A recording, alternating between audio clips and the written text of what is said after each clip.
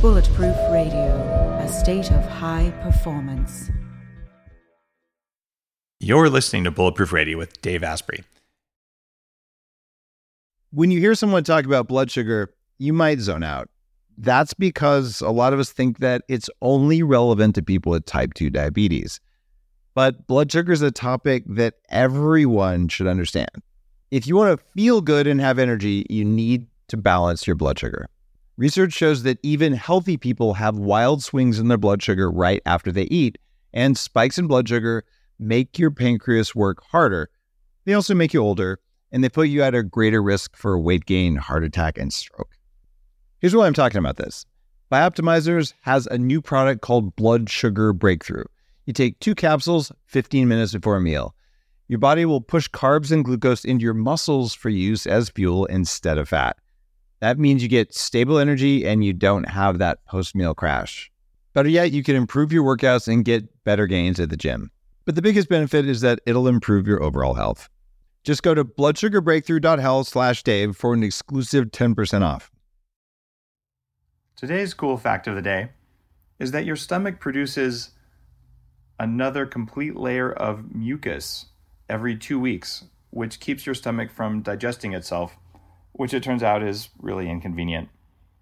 If you go on a zero-carb diet for very long periods of time, you actually do get to the point where you don't have enough carbohydrate to make mucus and tear secretions adequately, and this can lead to problems with your digestive tract. I figured this out myself when I went on a 2 to 3 month extreme low carb experiment and found it made my eyes dry, my sinuses dry, and reduced my sleep. For 25 years, I've had a strong passion for understanding the science behind why we age and what we can do about it. One of the most groundbreaking discoveries in the last 2 decades is senolytics. Senolytics are plant-derived or pharmaceutical ingredients that can help your body drop old, worn-out cells. Scientists call them senescent cells, and in my books, I call them zombie cells. As you age, those senescent cells build up in your body. They live for a long time, and they eat up your energy. There is a hack for this. It's called Qualia Senolytic. Your podcast sponsor, Neurohacker Collective, created Qualia Senolytic. It eliminates those zombie cells and has a clinical study that supports its effectiveness. I really felt a difference in how my body moved after just a couple months on Qualia Senolytic. It's upped my energy level even more, and my joints feel really good.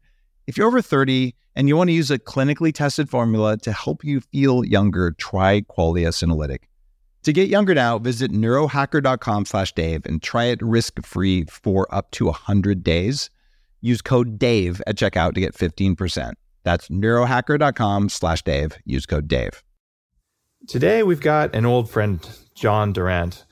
I first met John about 3 years ago in New York City when he was just on I think it was a Stephen Colbert show, and he had this awesome Paleo versus vegan video, which I featured on the blog, that was truly funny, done in the spirit of comedy about, who can sit on tacks for longer, who can freeze in New York City cold air for longer. And it just made me laugh. So I reached out and said, John, we got to hook up. And we ate at some semi-raw meat kind of place in New York and got to be friends.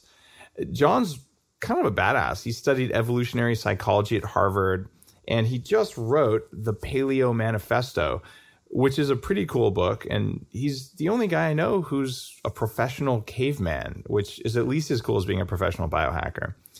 He's one of the original leaders of the ancestral health movement that goes a little bit beyond just paleo.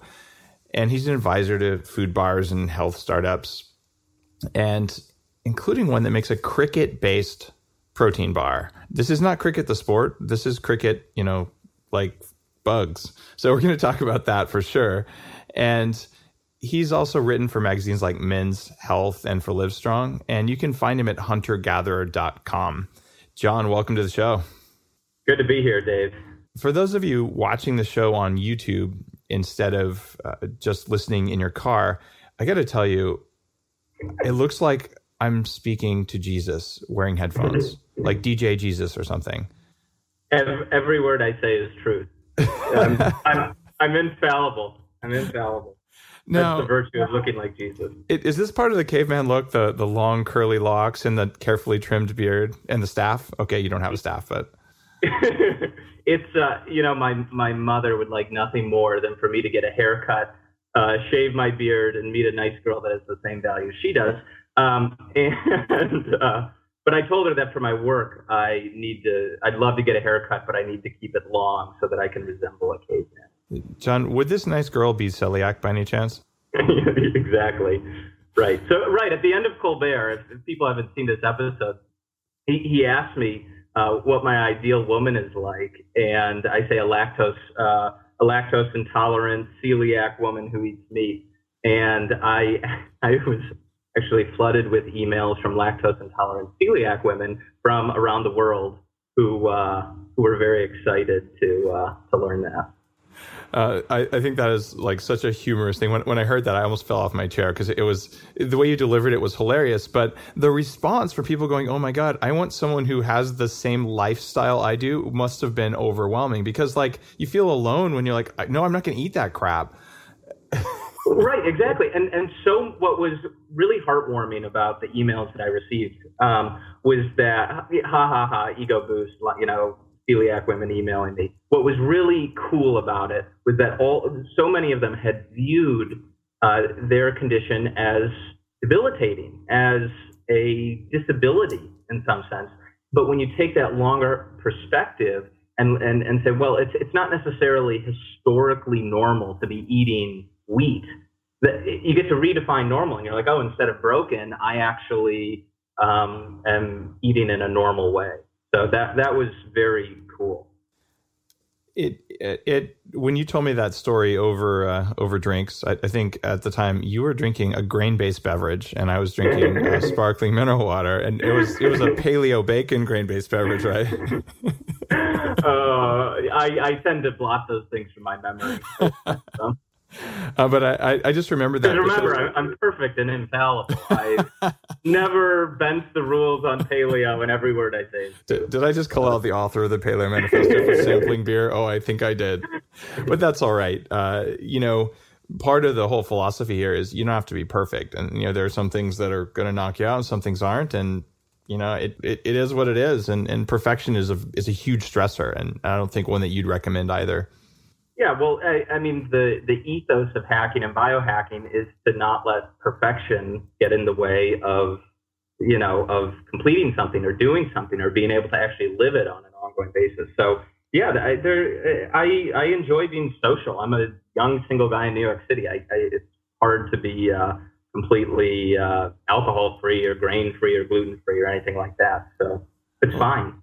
We're going to have to send you some activated charcoal. I just launched a new coconut charcoal product that's like the only one like it on the market. I'll send you some. So when you have beer, you can take that with it and you'll have less of the non-paleo effects from your beer. Cool. Yeah, I have a little bit of activated charcoal in my cabinet, and then I also have been playing around with some white clay. Yeah, bentonite clay. Yeah, which is just sort of interesting because you actually see. Have you done any research into geophagy? Yes. Right. So you see this clay-eating behavior not just in some human cultures, but in a wide variety of species like birds and other primates, and they use it to help detoxify their diet. It's pretty cool. Those little balls of clay, that Indians used to carry with them, so when they ate questionable food, they would fix it. It turns out it's harder to get good quality clay in a powder. So you want to get like the pre-hydrated clay because the powder clays need a certain ratio of water to clay and enough time to be fully hydrated before you eat them. But I've totally gone down that from like zeolites versus bentonites. And right. I don't know how deep into that stuff you are, but if so, let's chat about that on the show because I haven't really talked about that as much as I have charcoal. Charcoal's my favorite, but bentonite's decent. Yeah, I mean, you will know. You know more about the actual molecular biology and chemistry here than I will. But what's sort of amazing is they think one of the reasons why it's hard to poison rats is because rats will be nibbling on all these clays, and so even if they eat some of the poison, it gets deactivated. Interesting. So poison clay is the next big invention for rats. That's right. Yeah, and you know what? That is a money-making business. Let me tell you, as someone who lives in New York City and rides the subway, this is a $1 billion idea. It's a multi-billion-dollar idea. That's great. Rats are like detoxifying themselves with more toxins. Sort of Machiavellian, I think. When it comes to rats, I'm completely heartless. Fair enough. They aren't even good eating. I got you there. So one of the reasons I wanted to chat with you again and have you on the show is that here you are, Mr. Paleo, and you've got a chapter on biohacking in your book. Like, are you growing electrodes out of your Cro-Magnon ridges, or what's the deal here?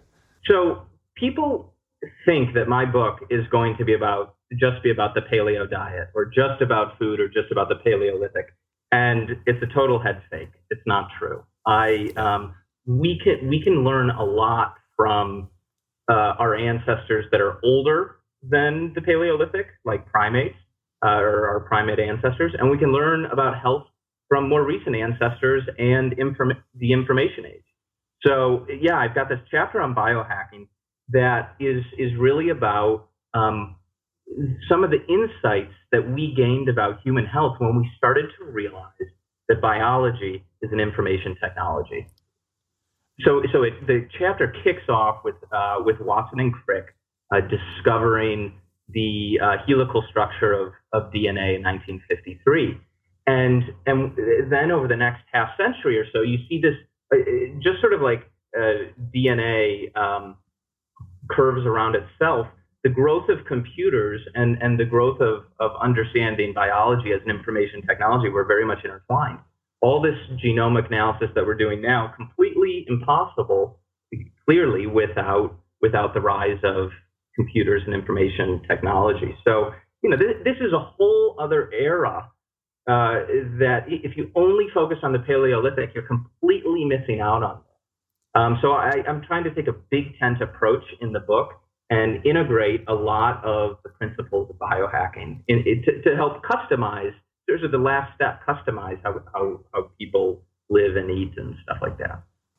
That is very, I think, very modern and very even futuristic looking, because one of the criticisms that paleo gets is that, okay, well, cavemen didn't really have microscopes and epidemiology and PubMed and Google and like all the things that really anyone, even not a biohacker, paleo nutrition guru kind of person, but your grandmother gets symptoms, she goes to Google most likely. Like it's become a part of how we care for and learn about ourselves. And so if you exclude the tweaks based on science, I think you're making a mistake. But if you start from what's a likely chunk of things that our ancestors did, how do we evolve, what's our genes? Yes. That's just the elegant approach, right? Paleo as a hack. Paleo is a hack. It is saying we don't know exactly how everybody ate. We know there was some variation based on geography and time and culture and things like that. But it's a quick and dirty starting point for people to get 80% of the way there. And then you can use personal experimentation and biohacking and things like that to take you the rest of the way and see what works for you. One of the concepts that I really like in the book is this notion of viewing your life and everything in it as your personal habitat. Amen. And in a holistic sense. And we now, more than any other species and more than any other time in our species history, have the ability to re-engineer and modify our own habitats to allow us to be healthier. So taking the best of the old with the best of the new. The goal here is not, is not trying to replicate exactly how people lived in the wild. Let's take the best of the old, mix it with terrific technology and culture and everything that civilization has to offer. Now, you talk about living paleo, but dude, you're in New York City, which is like the least paleo place on the planet, except for like Beijing. So, how do you bring those two together? Because you are living paleo in a modern world, and you're one of the guys who really does it. You swing on monkey bars, you eat raw meat, and you're at least as crazy as I am. So, how does it work in a big city? Well, it's funny. The stereotype of a caveman living in a cave is inaccurate about the Paleolithic, but it's actually fairly accurate for living in New York City. It's a concrete jungle, and a Manhattan apartment is very much like a cave. So it is a cave-like existence. The reality is that people care a lot about their food here. The farmers markets are great. The restaurants are terrific. And folks are very open-minded and willing to hear about people experimenting in their lives. And the other thing is, it's a big city, and when you have a lot of people, it's easier to get a movement off the ground, get that population density. So that's part of the reason why it was good to start here, simply because you could get more like-minded people together. But look, I have if I walked my computer into the other room, I have a freezer chest that's currently located in my bedroom. Thank God it's silent. And it has, some organ meats in there and grass-fed beef and salmon and stuff like that, which does make for a few awkward conversations if anybody comes over and is in my bedroom. Have you ever said, "That's my last girlfriend"? Yes. You have said that? I've said all. You're a bad man. I've said all sorts of things. I've said all sorts of things. No. I can also play the Jesus angle there too. Oh, yeah. Lovely. Yeah. When I think about that the vegans and vegetarians listening to the show are going, "Oh my God, he sleeps with amputated animal parts," but I wouldn't have a problem. Hey, I'm made of animal parts. So, it's shocking how that works. And it's also, though, something, aren't you a little concerned about EMF from the refrigerator coils? Because the refrigerator is one of the biggest sources of EMF. A little bit, but right now, given the new apartment that I'm in, I don't have a lot of options. And you probably can see 8,000 Wi-Fi access points, so maybe the refrigerator coils just don't matter. Yeah, New York City is one big EMF. Yeah, exactly. And are you earthing yourself? I'm not. I'm not totally convinced by earthing. I'm not totally persuaded. I'm starting to have some concerns about it. I live on an island, a beautiful island. Where I sit now, there's 7 old growth cedars sheltering my office, and I have my own pond. And my earthing wire is on the banks of the pond where it's perfectly moist. I get pretty good earthing here, and it does help with jet lag in other places. But I found out that 70% of electricity in the U.S. the ground is through the earth. But in Europe and Asia, it's back through a wire. So it turns out there's probably a lot of weird earth EMF stuff going on that isn't natural in North America. And that has raised some legitimate earthing concerns. That said, if you try it and it improves your sleep and your skin tingles for a couple days and all, which is a good sign that you're returning circulation and nervous system function, then do it. It improves my sleep. But I'm wondering if where I am is a part of that. Yeah, I have no idea. I am totally in favor of experimenting with any of that stuff, and if it does improve what you do, then fabulous. I'm in my 3rd apartment over the last 9 months in New York City, so my own personal habitat is not living up to my own standards and what I'd like to design for myself. Yeah, it's tough in a big city. I think it requires a good amount of wealth to have an optimal habitat in a highly dense urban environment. It does in every place I've ever been. Yep. So what are we supposed to do then? You've written this book. You talk about habitat design in the book, yet you have very little control over your own habitat. And a lot of our listeners are in the same situation. Either you're in mom's basement or you're in a small or a large condo, but it's got a homeowners association and there's only so much you can do. What are the top 3 most important habitat design things you can do when you don't own your space? Well, I mean, people like to talk about diet a lot, but sleep, you don't get enough sleep and everything falls apart. So, this is basic stuff. I'm sure that you've touched on this in multiple places, but making sure that you don't have lights in your bedroom, that you actually have a shade that blocks out lights, even tiny LEDs on clocks and things like that. Like you, I use the sunglasses at night that block out the blue part of the spectrum, and I've really come to like that. I know, I'm in the middle of a book release, so I'm not going to pretend that I live some optimally healthy lifestyle. Writing a health book is the worst thing I've ever done for my health. It's hugely stressful. Mine's coming up. My launch is coming up probably November or maybe January. But yeah, it's brutal. Like it eats you because you don't ever stop, right? Yeah, don't ever stop. And I do, I don't get enough sleep. I get a little overstimulated in the morning. I need a little, I have a hard cider to wind down at night. And it's, when you're stressed out, sometimes your body craves more carbohydrates and stuff like that. So it's definitely a challenge, even for me, somebody who's writing a book about it.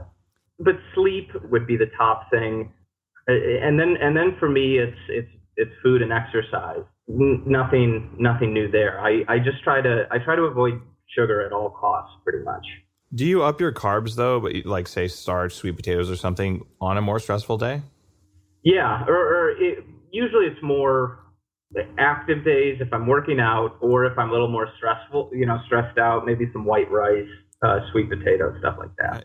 I find that, if I'm going to travel to Asia, 18 hours in the air and all the just biological stressors that are not exercise related, that having a little bit more carbs helps, because lack of carbs does raise cortisol a little bit. Right. So what you want to do is, well, it's got to have enough cortisol. Maybe I'll just back off today. It seems to work pretty well, but there's a very fine line between, look, I'll have like 6 cups of rice. And I don't think that the line is defined for any group of people. It's different for you. It's different each day. It's different on how much sleep you got. But if you militantly go 0 carb for long periods of time, in your experience, what happens? Well, it can lead to, in stressful periods, it can lead to cravings for some of these things. And it's also can just be a little bit socially restrictive. And I try to optimize for sustainability on a long-term basis. Yeah. And actually sticking to something that's 85% rather than, so if I have an opportunity to add foods in, I take it, as long as, if they don't have big drawbacks.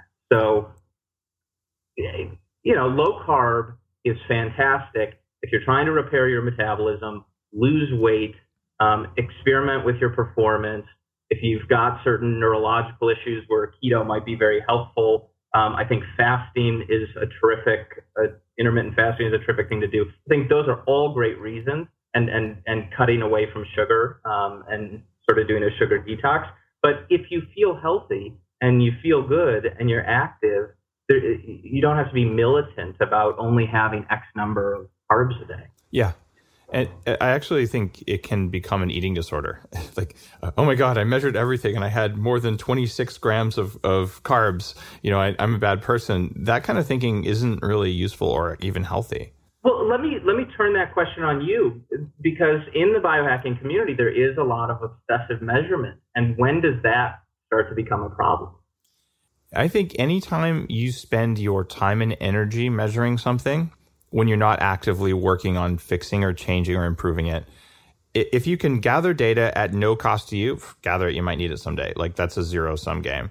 But when you start obsessively measuring stuff and you have no idea why you're doing it, you got to think about, like, are you just a pack rat, but you didn't have any more space? Like those, what's that TV show about pack rats?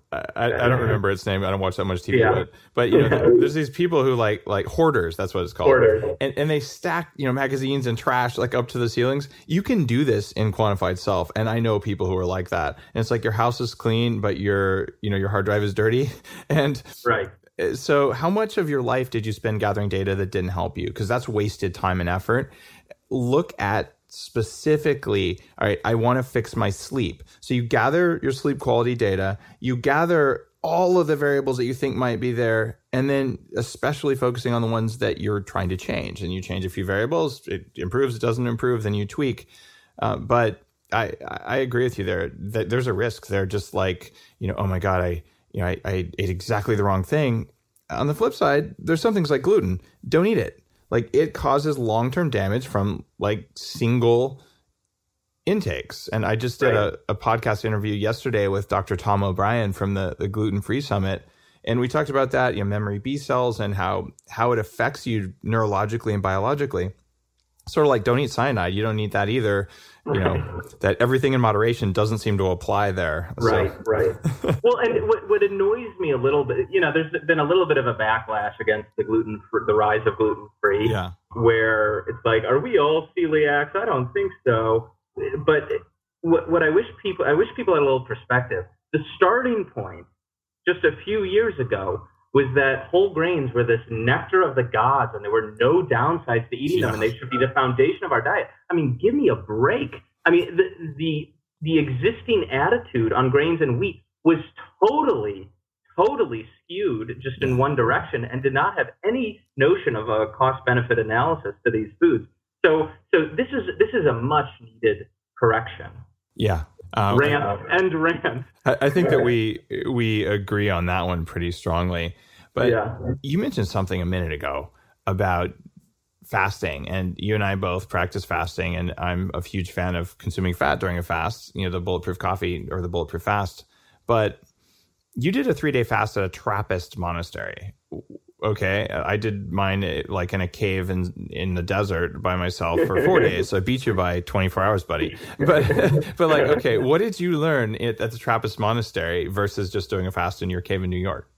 Well, it was very helpful to, as I'm sure you realize, to go into a completely different habitat where you didn't have electronics buzzing, you didn't have people interrupting you, you didn't have the demands of work and things like that. That's very important to make sure it goes well. The ascetic tradition among monks is a very fascinating tradition. I mean, you look at a group of people called the Desert Fathers and Mothers in Egypt back in the early parts of Christianity, and they were doing what you did. They would go to a cave in Egypt and fast and be barefoot. There's a group of monks called the discalced orders, which means shoeless or barefoot. So the ascetic tradition was a really cool thing to explore while I was fasting. So I went to this Trappist monastery called Gethsemane. It's in Kentucky. It's about an hour south of Louisville. And it's the sort of mother house of Trappist monasteries in North America. They had maybe about 80 or so monks there. A lot of people think that Trappist monks take a vow of silence. They aren't completely silent all the time, but talking is discouraged. So adding the silent aspect to the fast was a really interesting experience. You realize how naturally chatty humans are and how difficult it can be to go 24 hours without saying anything. It's really funny. Some of the non-Western cultures are much more comfortable with silence, so it's okay to walk in silence, and like they'll look at you like, why do you white people talk so much? Like, can't you just shut up? It took me a while to get comfortable with silence as well. I did a 10-day Buddhist thing in Nepal. Oh, did you do it? Cool. I've heard of it. It wasn't Vipassana where you're silent for all the time. We were silent for like 22 hours a day, and like talked at lunch while eating vegetarian cuisine that made you fart while meditating. That part I didn't agree with. I want the bacon monastery, but that's a different You need to start your own branch of Buddhism. Bacon Buddhism. No, I've offended every major world religion in one podcast. I'm sorry, everyone. I respect all of you. I know. Well, I'm an equal opportunity offender. That's how I do. Yeah, me too. But as I'm sure you've discovered, halfway into day 2 and then into day 3, it felt like a mild high. I mean, I sort of just wanted to sit in the sunshine. My energy level declined. My body was adaptively being like, okay, expend less energy. My temperature went down. I got a little bit cold, mildly cold. I threw on a sweatshirt. My head was clear, but I didn't really want to focus on anything work related or anything demanding. Even reading felt a little bit strenuous. And I went for a run on the first day of my fast, and on the second and third day, I did not want to move very much. Some people think that, okay, you start fasting, your body's like, you're hungry, you better go hunt. And maybe I felt that on the first day. On day 2 and 3, my body was just like, okay, you're not getting food, turn down caloric expenditure in the form of heat and movement. I felt the same way. I went for a hike on my first 1 to 2 days, and the last 2 days it was like, this cave is really like comfortable, even though it's dusty and rocky. Right. My skin felt amazing, just amazing. I sort of wanted to touch my face on days 2 and 3 because it just felt so clean and smooth. I've found that fasting definitely helps my complexion. And it was funny. We had a short conversation with the abbot, the head of the monastery, and I was talking about my experience fasting, and they were fabulous people, very kind. But he goes, yes, there are some psychological effects that we've noticed, which is why I sometimes don't encourage people to be fasting for too long. They were a little bit thrown by it. It definitely felt like a mild high on day 2 or 3 from what I've read. So the normal person who has never tried fasting, and right now I'm saying abnormal people try fasting just because less than half of people have tried fasting. There's like millions of people who've tried it. Probably, if you haven't tried it, you would imagine enormous suffering because like I'm going to be cold, I'm going to be hungry, I'm going to want to kill people, I'm going to pass out, I'm going to lose control of my body. Like these are visceral things that most people think about. And certainly if you get your health and nutrition under control first, right. Fasting is not like that. You do get a little cold, but you get a mental clarity that's amazing. Like, did you know that I was fasting during my Colbert interview? No. Yes. So I had terrible sleep the night before because I was just nervous. Yeah. And maybe got 4 hours of sleep. And I need 6. I know you can do all sorts of amazing things. I need 6 at the least.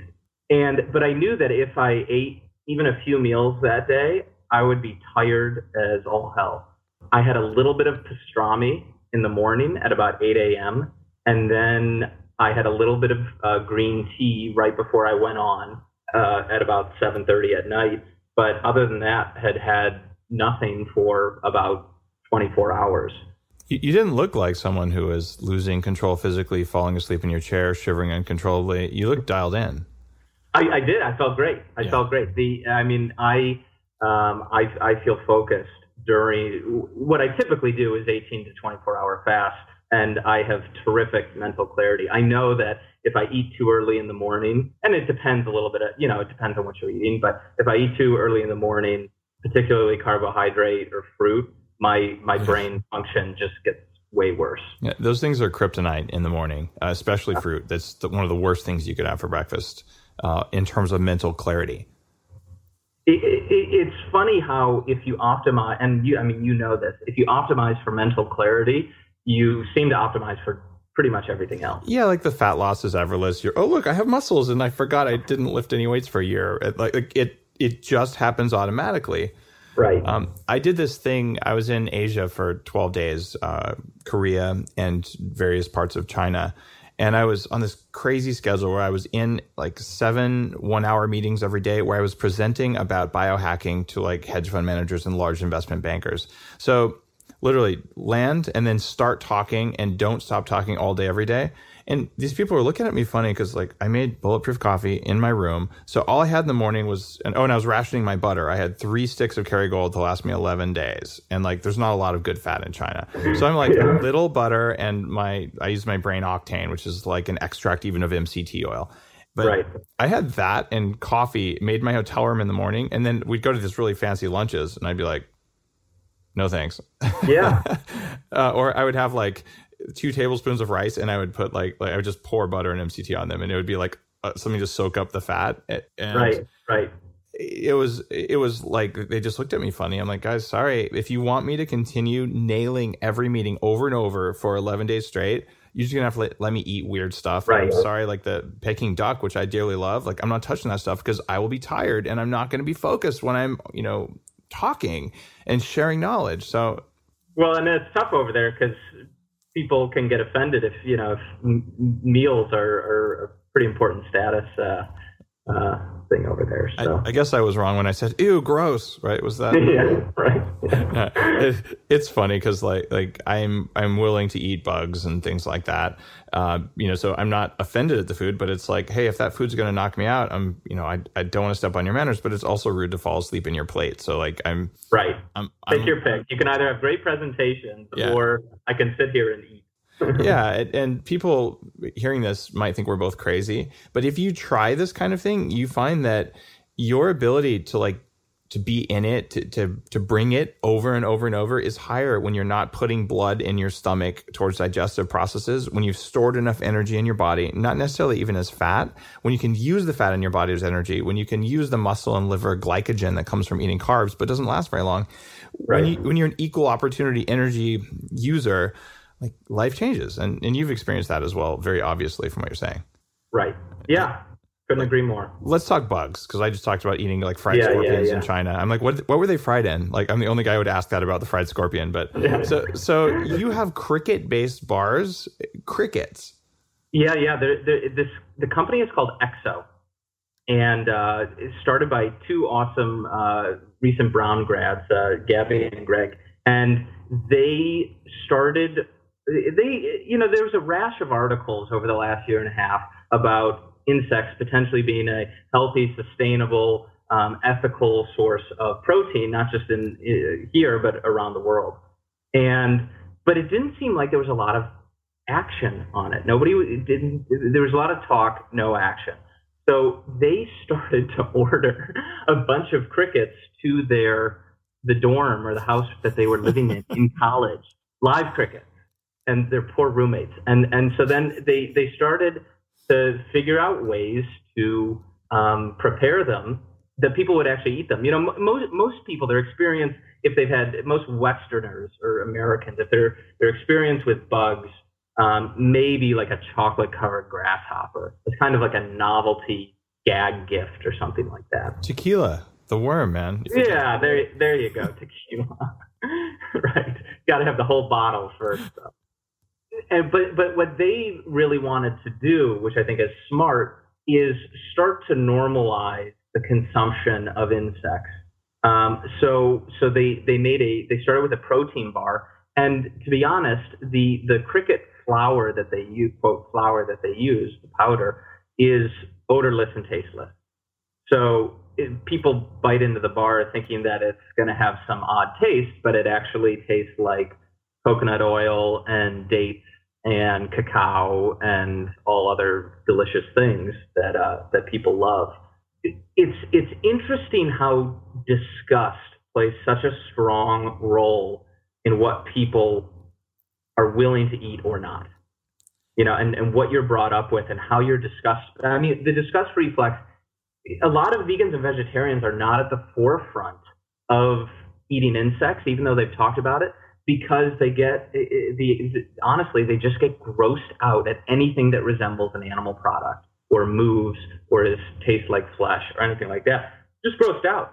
They can't stomach it, even if it's more ethical and a practical solution to a lot of problems.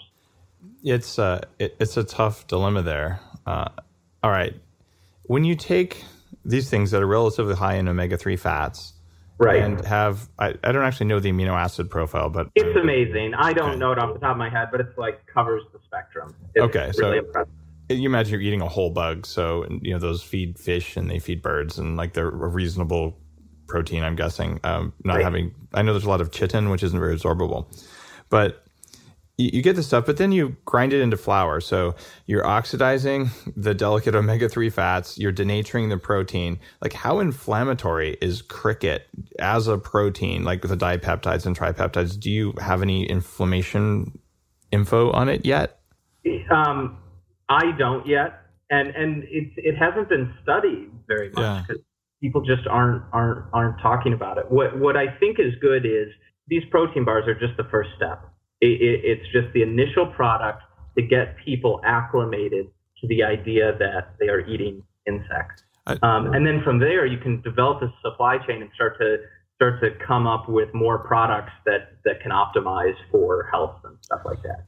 There is a really good argument for tofurkey made of crickets, not tofu. There's an environmental, there's a soil argument, there's a health argument, like there's a moral and ethical argument, like all of those go into play. So I would eat, a pressed cricket loaf long before I would eat a pressed tofu loaf.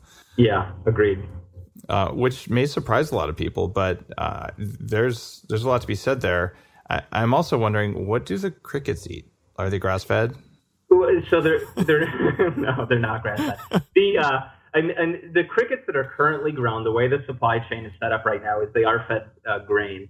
But what's really cool about it is you start to feed them other foods, and they start to take on a different nutritional profile and a different taste. You can, if you feed hot peppers or something like that to them, then the crickets actually start to have like a hot taste to them. Nice.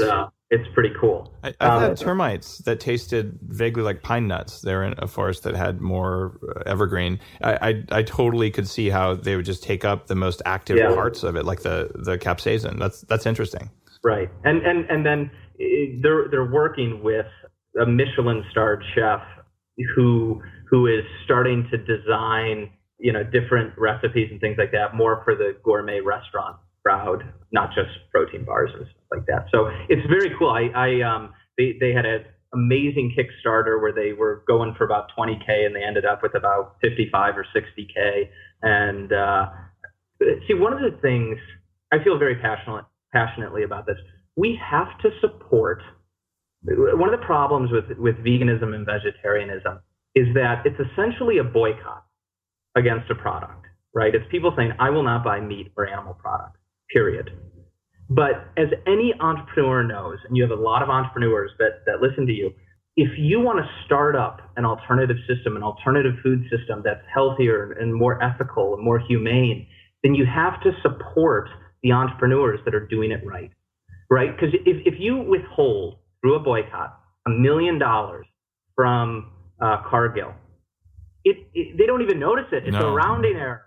It makes no impact on their decisions, and they grow industrially grown soybeans, and they turn around and they sell you Boca burgers. However, $1 million to a bunch of food startups and permaculture farms and this Exo, the insect company, makes a huge difference. Your first dollar of revenue, breaking even, first dollar profit. This is a big deal. So in terms of having an impact on, quote, starting up an alternative food system, it makes much more of an impact to contribute dollars to people that are doing it right than to take away dollars from the big players that are doing it wrong. That is such a wonderful philosophy.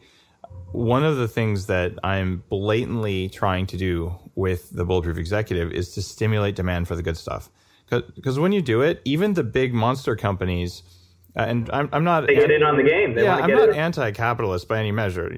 I have an MBA from Wharton, which means I'm evil, actually. Right, that's right. But what, at least from some perspectives, but the point here is you can make the big guys do it by torturing them and beating them with sticks and protesting outside their headquarters, or you can simply allocate your dollars to the small guys who do it right. And when that happens, your quality of life will go up so much that eventually when enough people see it, they'll also allocate their dollars that way. And suddenly the small guys are big and the big guys are annoyed about it and they have to fix the crap they're doing. And that's right. How we drive change without, explosions and protests and throwing rocks and things like that.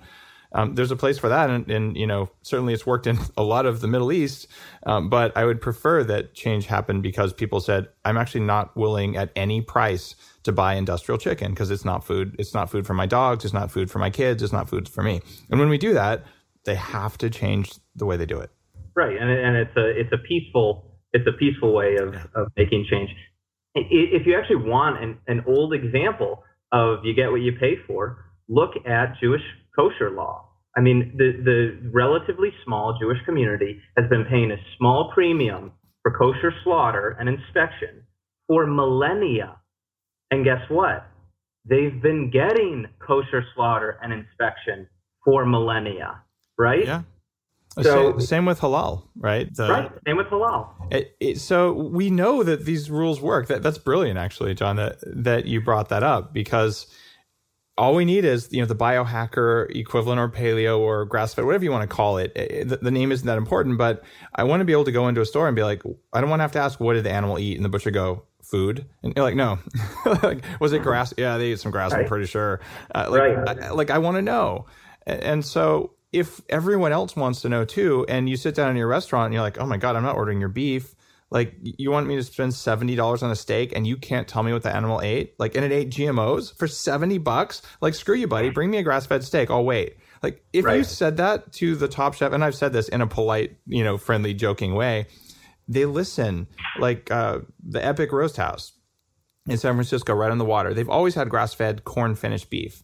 And now they have 2 grass-finished steaks on the menu. And, like, I don't know if I did it. I certainly talked to them a couple of times about it, maybe Twittered once or twice. But hey, hats off to you guys, right? Like, you did it. Thank you.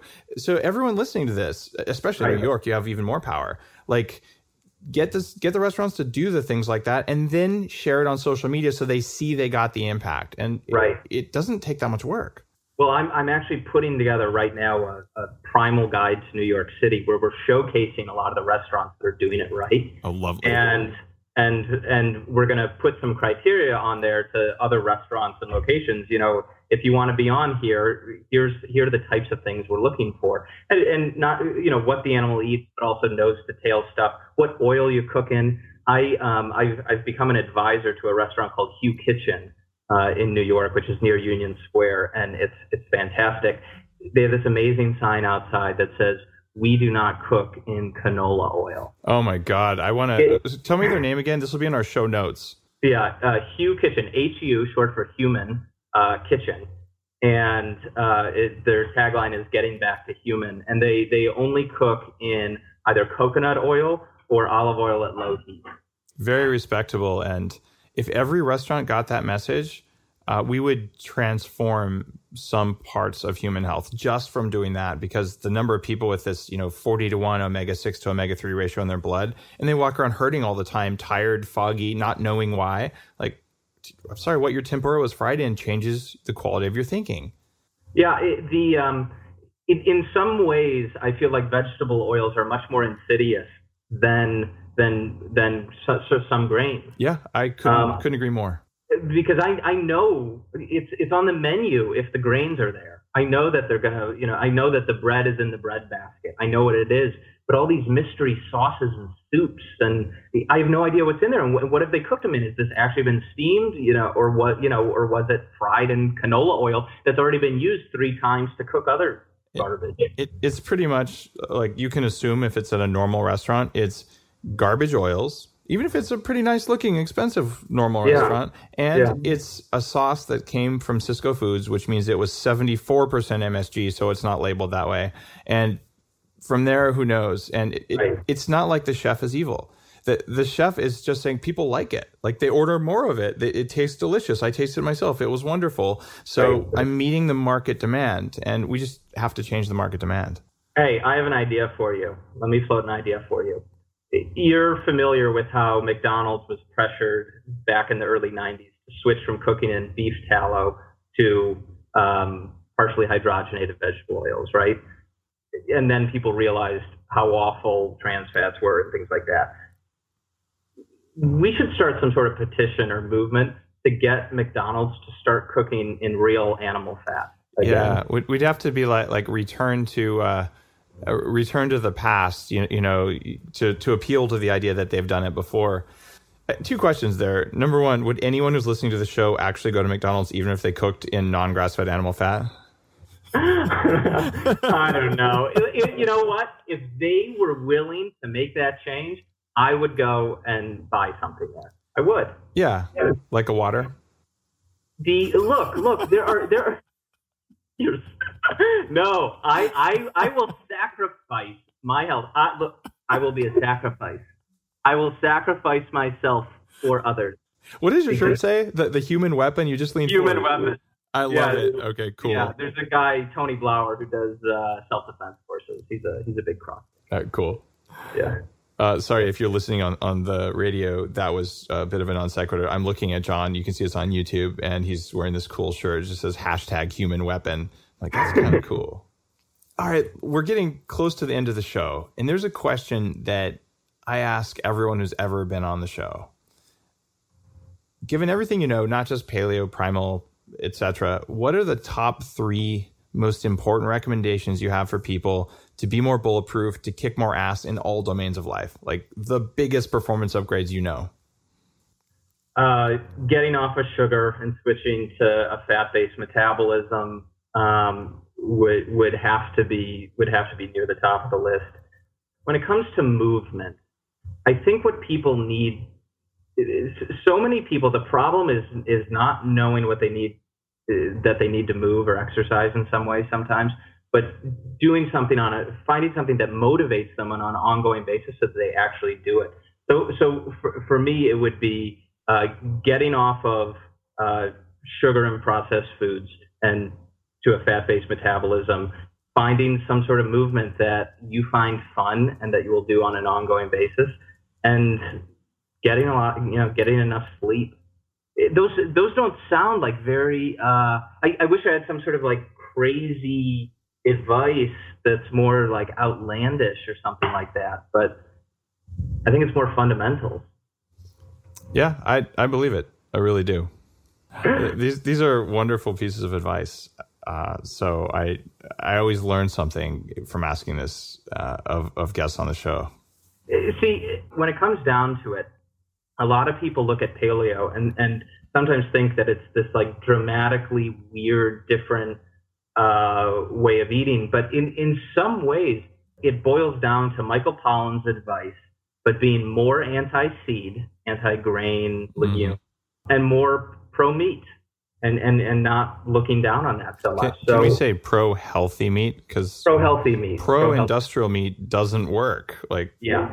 Okay, cool. Yeah, agreed. I'm with you.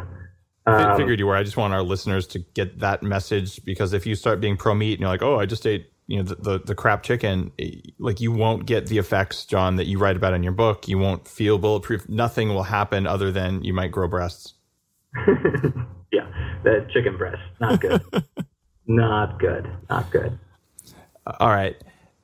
Your book is awesome and well worth reading. I'll hold it up so people can see it. It's called Terrific. The Paleo Manifesto, just launched. Please go out and buy this book and support the work that John is doing. John, give us your Twitter handle, your URL, and all of this will be in the show notes. We'll link to you when we put this up live. But how do we find you? On Twitter, I'm John Durant, JohnDurant.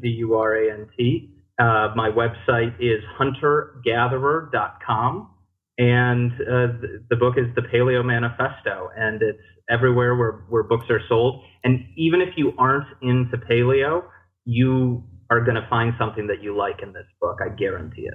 Yeah, it's pretty broad ranging. It's not yet another paleo book. Is that an acronym? YAPB? Maybe we need a hashtag on Twitter. Yeah. But, I don't want to denigrate anyone's paleo books. There's so much amazing research, and they're not all the same.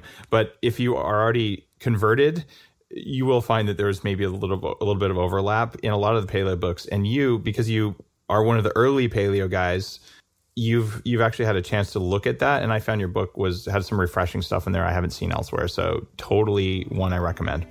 Cool. Thank you. This was a ton of fun. It was great being on the show. Awesome. Next time I'm in New York, we'll hook up again. Yeah, definitely. All right. Thanks, John.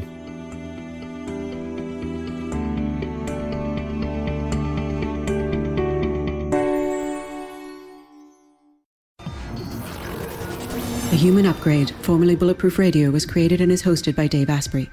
The information contained in this podcast is provided for informational purposes only and is not intended for the purposes of diagnosing, treating, curing, or preventing any disease. Before using any products referenced on the podcast, consult with your healthcare provider, carefully read all labels, and heed all directions and cautions that accompany the products. Information found or received through the podcast should not be used in place of a consultation or advice from a healthcare provider. If you suspect you have a medical problem or should you have any healthcare questions, please promptly call or see your healthcare provider. This podcast, including Dave Asprey and the producers, disclaim responsibility for any possible adverse effects from the use of information contained herein. Opinions of guests are their own, and this podcast does not endorse or accept responsibility for statements made by guests.